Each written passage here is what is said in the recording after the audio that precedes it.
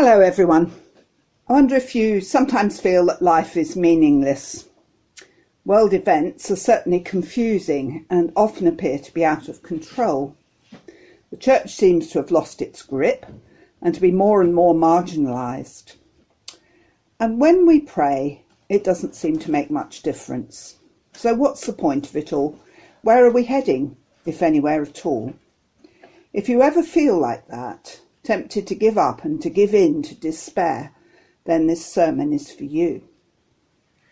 We continue with the season of Epiphany, which does not just mean the coming of the Magi. The word Epiphany means appearance, a moment of insight when something is revealed. God sometimes pulls back the curtains so we get glimpses of insight into who he really is and what is really going on. Well, we need that, don't we? I've chosen to focus on the reading from Revelation chapter 5. It's one of my favourite chapters in the Bible, along with chapter 4, which sets the scene for it. In chapter 4, we find an open door in heaven and an invitation, "Come up here, and I will show you what must take place after this." St. John enters and sees the throne room of heaven. There's someone seated on the throne, surrounded by a rainbow, cherubim, and 24 elders, all worshipping constantly, and a crystal sea. All is splendid beyond imagination. The worship proclaims God's holiness and acknowledges him as creator of all things. That sets the scene for chapter 5. In verse 1, John notices that someone on the throne is holding something, a sealed scroll. It has 7 seals. Now 7's a number which represents God in his perfection, and he holds the scroll written on both sides. Presumably this is the plan for the future which God has written and which John was invited to see. But the scroll is sealed, and an angel asks, "Who is worthy to open the scroll and break its seals?" A search begins, but it's hopeless. No one can possibly open this scroll. Who could approach the throne of God himself in all this splendour? And John begins to weep because the scroll remains sealed, and it looks as if it will never be opened. The future which he was invited to see is hidden. Are these tears of disappointment and frustration? Is John baffled at the apparent meaninglessness of all this? These are emotions we can understand as we live through the twists and turns of this pandemic. We would love to hear some explanation, or to have a route map. But even as John begins to despair, one of the elders speaks to him. "Weep no more. Behold, the Lion of the tribe of Judah, the Root of David, has conquered, so he can open the scroll and its 7 seals." Now I love this. It's not an angel who knows, but an elder, a human representative of God's people who knows the answer. And what is he saying? The Lion of the tribe of Judah is the promised descendant of King David, the Messiah. Every Christmas we are reminded that Jesus is of the line of David, born in David's royal city. Here the Messiah is also called the Root of David. Although he's a shoot from the stump of Jesse, David's father, he's also the root. He's the source as well as the descendant. This phrase suggests his divinity as well as his humanity. And he has conquered, he has faced death and Satan and won. The lion is the king of beasts, fierce and powerful. Therefore he can open the scroll and the 7 seals. He is worthy and qualified to do so. So there is hope and meaning. Weep no more. Then in verse 6, I saw a lamb looking as if it had been slain, standing at the centre of the throne, encircled by the 4 living creatures and elders. The lamb had 7 horns and 7 eyes, which are the 7 spirits of God sent out into all the earth. he went and took the scroll from the right hand of him who sat upon the throne. John looks up from his tears, expecting to see a majestic lion, but there is a lamb, bearing the fatal wounds of sacrifice. John does not see him come in. In fact, we come to realise he was there all along, because where does John see this lamb? He's standing at the centre of the throne. Now, if we think of an earthly monarch seated on a great throne, it would be impossible for another person to occupy the throne at the same time. Yet this lamb, who is also called a lion, can stand in the middle of the throne of our Creator God himself, without any disturbance to either. This vision tells us that the Messiah, the lion, the lamb, and the Creator are one. And the elders and the cherubim surround the lamb on the throne, just as they surround the Creator on the throne. The lamb has 7 horns and 7 eyes.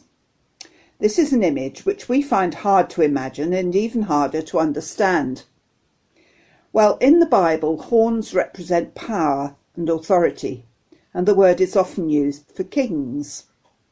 7 means God's perfection, so this lamb shares God's power. He also shares his 7-fold spirit, here represented as eyes which see everything, everywhere. Did you know that Queen Elizabeth I had herself painted in a gown covered with eyes and ears? This was a visual statement that she knew what was going on in her kingdom. She also had an impressive network of spies who kept her informed. The Lamb now approaches to take the scroll, and when he had taken it, the 4 living creatures and the 24 elders fell down before the Lamb. And here we see that Jesus is worshipped in heaven, just as the Creator is. The word Trinity does not appear in the Bible. It's a word which early theologians coined to summarise what's being revealed here and elsewhere in Scripture. God is Father, Son, and Spirit, each distinct yet completely at one. They share the throne as one God forever. The word Trinity came later, but the concept was around from the start of the Christian message. And this lion lamb was the one who could approach the Father and open the scroll. He can unlock the meaning of history. So on to the next bit. Each one of the elders had a harp, and they were holding golden bowls full of incense, which are the prayers of God's people. The idea of heaven being a place where we play harps perhaps came from this verse. But let's pause to consider that the prayers of God's people, your prayers and mine, are being held before God. They are not ignored or lost or forgotten. Our prayers are presented to the very throne of God and the Lamb. And later in Revelation 8, verses 3 to 5, we discover that these prayers are instrumental in bringing about God's purposes and bringing this world's history to its conclusion. Our prayers matter, so let's not get discouraged about praying. Verse 9, they sang a new song saying, "You are worthy to take the scroll and to open its seals, because you were slain, and with your blood you purchased for God persons from every tribe and language and people and nation. You have made them to be a kingdom and priests to serve our God, and they will reign on the earth." The song of heaven is now directed towards the Lamb and what he's achieved on the cross. Here's a vision of the worldwide reach of that sacrifice, purchasing people from every tribe and language and people and nation. People from all groups are included and welded together to make a kingdom and a priesthood to serve our God. Now God spoke to Israel through Moses at Sinai. "Now therefore, if you will indeed obey my voice and keep my covenant, you shall be my treasured possession among all peoples, for all the earth is mine, and you shall be to me a kingdom of priests and a holy nation." That's Exodus chapter 19. But now, because of the sacrifice of the Lamb, People from all nationalities and ethnicities are included in that overarching purpose of God. We are a kingdom, and we are priests, offering worship and praise and presenting our petitions to God on behalf of others. What a privilege. The rest of the chapter swells the chorus of praise to the Lamb. A vast crowd of angels joins in, and then every creature under heaven. He is worthy of it all. So what will we take away from all this? I hope you have a fresh vision of who Jesus is and how utterly central he is to the history of the planet. I hope you take fresh courage from this vision. And when you pray, remember that your prayers are being gathered in a golden bowl in the throne room of heaven, where they are as incense offered to God. In God's good time, they will bring about his purposes for the world. As I wrote this, verses from 2 old hymns came to mind. Ye fearful saints, fresh courage take. The clouds ye so much dread are big with mercy, and shall break in blessings on your head. Written 1774 by William Cowper. And this one. Thou art coming to a king, large petitions with thee bring, for his grace and power are such, none can ever ask too much. And that's John Newton in 1779. These old saints knew what they were talking about. Let's take fresh courage. Amen.